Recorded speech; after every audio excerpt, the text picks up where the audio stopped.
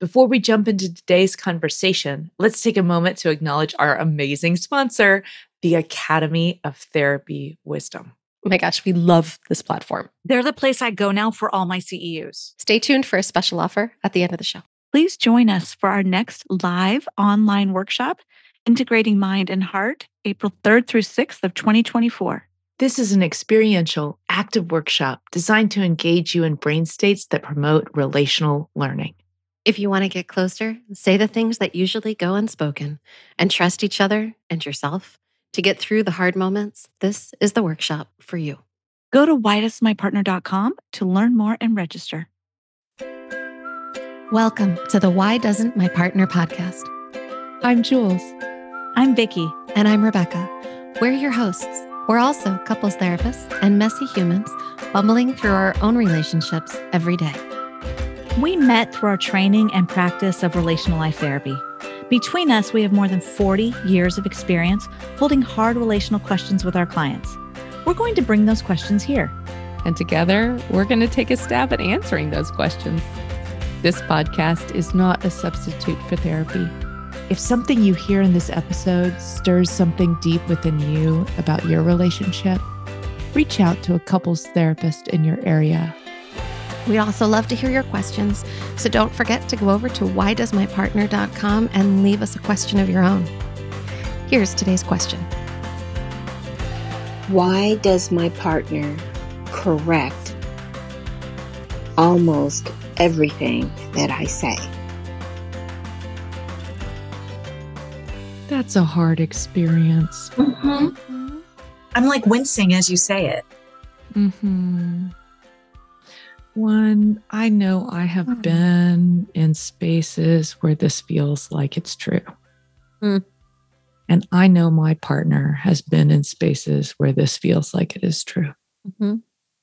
And I bet you anything, if you ask me and Adam at the same time, right? Like, let's say he's having this experience where Jules is correcting almost everything I say. I promise you, if you ask me at the same moment, are you correcting him? I would go, huh? What? Yeah. Like that I wouldn't have awareness that that was his experience. Very much. I also literally, I hear the question and I first think, oh yeah, Gabe does that. That was my first thought. And then my second thought was, do I do that? Mm-hmm. That's what you just said, Jules. Like, mm-hmm. I do that too. I probably do that all the damn time. And I'm sitting here thinking all the damn time. The ways that it shows up for us, for James and I in our relationship, Mm-hmm. it doesn't always feel like a correction of like what I'm saying, but it might be a correction of what I'm doing. Mm-hmm. Or experiencing or feeling, or like how I perceived that was wrong. Right. Like for me, one of the places it shows up a lot where I feel it from him is whenever I'm cooking, he walks in and it's like, oh, you should. And for him, when it's parenting, I walk in and I'm like, oh, you should. Mm-hmm. Mm-hmm. Oh, we're the exact same. Mm-hmm. Although I will also add, by the way, what is he? I actually do load the dishwasher wrong.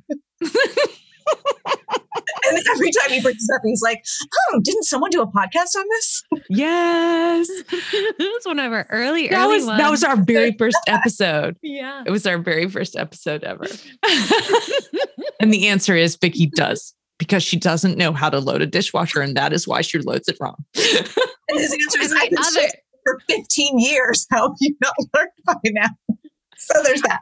Although I'm just going to hold space that the other answer is there is no wrong. Of course. There is just relational. I'm just throwing Gabe a bone here. She loads it wrong, Gabe. She loads it wrong. No, I'm kidding. So why? Yes, but this is a great question. Why do our partners correct us? Parents? And our parents. Freudian slip, anyone? Well, What? it's funny because one of the answers to this might be because that's how they were raised. Yes, totally. So one thing may be that the relational space had a ton of correction in it. Mm-hmm. So when I'm in a relationship with someone close to me, I correct them just like that was done in every moment in my home growing up. Right. Yeah. But that's possible. just it's almost like what's coming up for me is the word attunement, right? Mm-hmm. If I'm attuned relationally and I'm showing up for you, what does that attunement look like? And if attunement in my home growing up was that I was being corrected all the time, then I might relate with you now. Almost like connection and correction are the same for you. Is that what you mean? It could be. Yeah. Like I grew up with I love him so much.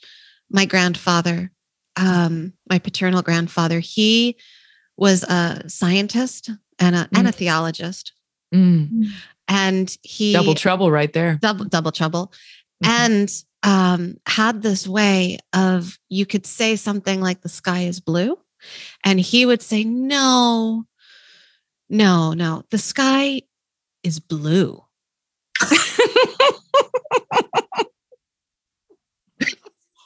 Oh, wow. But like to everything.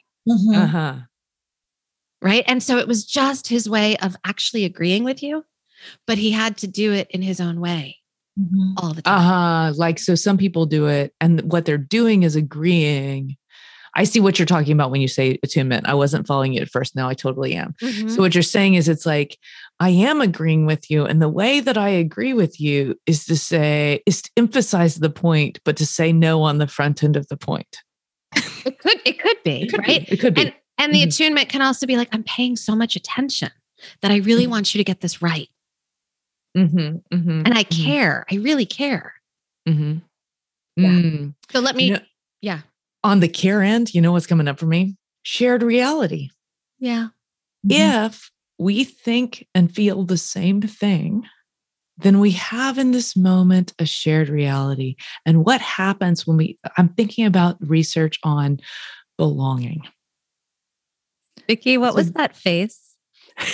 I need to hear hers, but that shared reality and that depth of connection can be hard and scary for some people. And that may be part of the correction is to take space. Oh, that's interesting. But I don't want to. No, both and. Let's do both end. This is the both and. So it could be that somebody corrects someone else to make more distance in the relationship. It could be someone corrects someone else to have more of a shared reality experience. So when you look at the research on belonging, that is actually more important for our system than just about anything, because we have a sense of our own, a sense of being in our biome when we feel like we belong. And one of the things that the belonging research is pointing out is that coordinated action, coordinated thought, same as behaviors, same as feelings, people experience as increased or deepening belonging. And so it could be that when we correct our partners, it could be we want to be right. And that's a way of buoying our self-esteem. It could be we want more distance. It could be we're trying to attune. It could be I'm trying to change your reality so we have more of a shared reality because I want you to match mine. There's a lot of different reasons. Yeah. On that one, sorry, Rebecca, sometimes when Gabe corrects, we've talked about this. It's because my perception is bringing me pain. Let's say someone cut me off on the road and I'm the one driving, which is rare. And so I'm venting of like, why would they cut me off? He will then defend all the reasons why they may have, which then causes our fight. And what he's explained to me is because if I saw it differently, I wouldn't be in pain. Oh, so he's trying to make sure your emotional pain is less. Yes. By helping you think differently than you do. Yes. So it's actually it's also controlling accidentally, but it is coming from a amen. Place, for lack of a better term. Like I appreciate that he told me that because my answer finally after my own work, which I'm still in, but my answer, sweetheart, I can deal with my pain. It is not your job to take away my pain. Let me have my own journey. He doesn't deal well with that, which is sweet. But so I wonder if sometimes the correction might be that too, of like trying to, but if you saw it my way, you wouldn't be upset. Mm-hmm. This way you would change. My kids struggle with this, right? Like two siblings who are like, you don't see the world the way I see it. Why don't you see it the way I see it? Right. And it's like, I think this is part of the human condition is that, right? Like how belonging, managing differences, navigating discord, dealing with grief, like all of these pieces are part of the human condition, that we are so alike and so different. Yeah, totally. And I think managing connection through differences is one of the hardest pieces of relationship. And one, if you can do it successfully, one of the markers of deep integration in the relationship, one of the markers of maturity in a relationship, one of the markers of moving through some stuff together. Indeed. Right. So like I'm way better at, 16 years in. Is that right? I can't do math. It's something like that. It's something like that. I'm way better at tolerating moments of difference now than I was when we were first together. And I might spiral out and make up a whole story about what that meant or yada, yada, yada. But Jules, do you think that's 16 years or do you think that's the work you've done? Both and, baby. Work. Both And. I'm going to give a big shout out for both and. Because think about when we've been through bumpy spaces and then come back out the other side of it. There's a big trust that gets built when you've been through the bumps and stick, right? Mm-hmm. So less stuff feels threatening and it feels more like we are going to land this plane at some point, even if maybe not tonight. I think being in a longer term relationship just lends itself to a building of trust over time, as long as there is open communication. I think you could be two ships that slowly sail further and further away from each other for 25 years and not be building a lot of trust. But if you've done the friction, if you've done the rumble and you've come through it multiple times, I think there's a bigger trust built in, right? Very much. And I think the trust is that resilience that's built not only in your connection to each other, but also in your ability to trust yourself, that you can do hard things, to trust that your partner can do hard things and that you can do them together. Yeah. Just all of the things. I don't know that I would be here without the work I'm doing. Yeah, 100%. Without the work you're doing for sure, but also without the time you've spent in it. Yeah. Mm-hmm. I think I don't think of one as bigger than the other or one is more important than the other. Sometimes one may take more precedent, or I might grow more in my personal work and then move that into the relationship, or vice versa. Mm-hmm. So I think it's not either or. I think it's a both and question. Yeah. You know what this question is making me think of? Tell us. Let's imagine that we ladies are on the receiving end of being corrected. Let's imagine that has never happened to me before. I would not know what that's like at all. Let's imagine for a moment we're on the receiving end and we wanted to handle that relationally well. We did not enjoy the experience. How would you respond to your partner? Not the way I have been. So I need some work around it. How could I respond better? So for me, the first thing that comes up is when I want to be relational and I'm being corrected. The first thing is to notice my whoosh. Mm-hmm. Right? To notice the part of me that goes, and then the follow-up part that goes, what's the matter with me? Right? Because when I can notice that and I can sit with that and I can hold that and I can go, oh, you're fine. He just has a different way of being around this or seeing it. Then I can turn to him and I can actually be relational, which would allow me to respond with something like, oh, tell me more about why you think that. But I can't get there if I'm feeling defensive. Mm-hmm. I see your hand on your heart there. Feels important. That feels important that there to have some sort of physical gesture or a word that you use or an image that you bring up for yourself again and again, having some sort of talisman, if you will, that brings you back into connection with that version of yourself and back into your witnessing brain is so helpful. Yeah. Rebecca, can you say again what the verbiage in your whoosh, like where you go? Like, is it what's wrong with me? My whoosh goes right to what's the matter with me that I need to fix? Mm-hmm. There's something wrong with me, right? He's not correcting something, or whoever is not correcting. They're correcting me because there's something wrong with me. That's my verbiage. It's my old shame story, right? And it's something that whooshes up inside of me. And then if I recognize it, if I observe it, I can catch it before I react.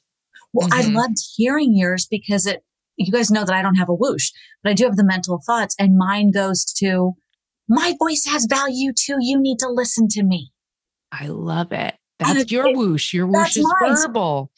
Hear Rebecca's and then go, oh yeah, I have in the same situation, such a different reaction of like, I mean, I still shrink, but mine is like this little 4-year-old girl banging on a door of like, no, listen to me. Because my voice matters too. And I rein her in. Like, so your voice does matter. Whatever he's saying, your voice does matter. Yep. So listeners, notice this. We have 2 ladies coming into contact with those whooshes. It could be through your body. It could be through feelings. It could be through words, but get to know yours. And we're going to come into contact and not let that loose on our partner if what we want is to respond relationally. Another thought I had is if I have my psychological boundary up well, I actually wouldn't take it in unless I thought it was true. Right. So if I did take it in and I didn't think it was true, then that was a failure of my psychological boundary and not a problem with my man. So then I would just reassert my psychological boundary, which for me is a Jell-O wall full of pink sparkles, but I don't know why. That's just what it is. So anyway, but then I would put my psychological boundary up. So I might not need to say anything because it might not actually hurt my feelings. I might not need to do anything with that. If I'm doing really good work, I probably say this. I bet he's right about something. Wow. I'm impressed. If I'm doing my work really well. Whoa, Vicki, that response. Yeah. I'm at a B. I'm going to take my happy with it, but that is A+.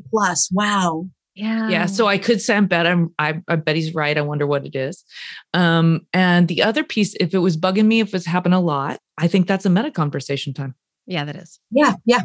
And just to say it like, this is my experience, right? So there are moments, maybe the verbiage is the same, or maybe there was a really hard moment of correction.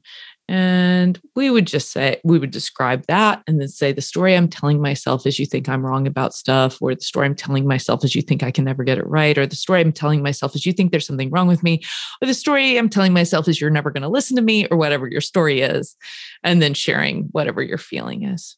So it's a bigger meta conversation, and then talking about, can we collaborate together, find some way to do this differently so that you can feel heard, but I don't feel corrected. Right. Well, right. And what you're describing is that last step of the meta conversation is what I call closing the loop.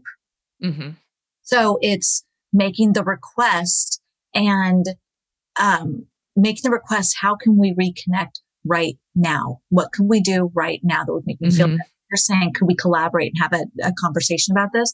I like that. That's the part that invites extra feedback from the partner. And I just want to land this on a particular note, that when you're doing this, when you're moving into something new, a new learning, a new edge, it is going to feel awkward. Go with that. That means you're not doing the old thing. Yay. Right. It should feel like you're trying to learn to ride a unicycle. Yes. Yeah. And falling. Yeah. Maybe. I don't know how you ride a unicycle without falling. At least learning. If you already know how to ride a unicycle, pick something else you don't know how to do and insert. That's right. That's right. Yeah. All right, let's leave it there. Take care. Love each other best you can. Be awkward. That wraps up this week's episode. Join us again next week for another Why Does My Partner? We hope that you continue to listen wherever you get your audio and that you'll follow the show. To go deeper, join us at our boot camp. You'll find the next date at whydoesmypartner.com. Did you know you could ask us your question? Your questions are relational gold. Go to whydoesmypartner.com to either write in or record your question for a future episode.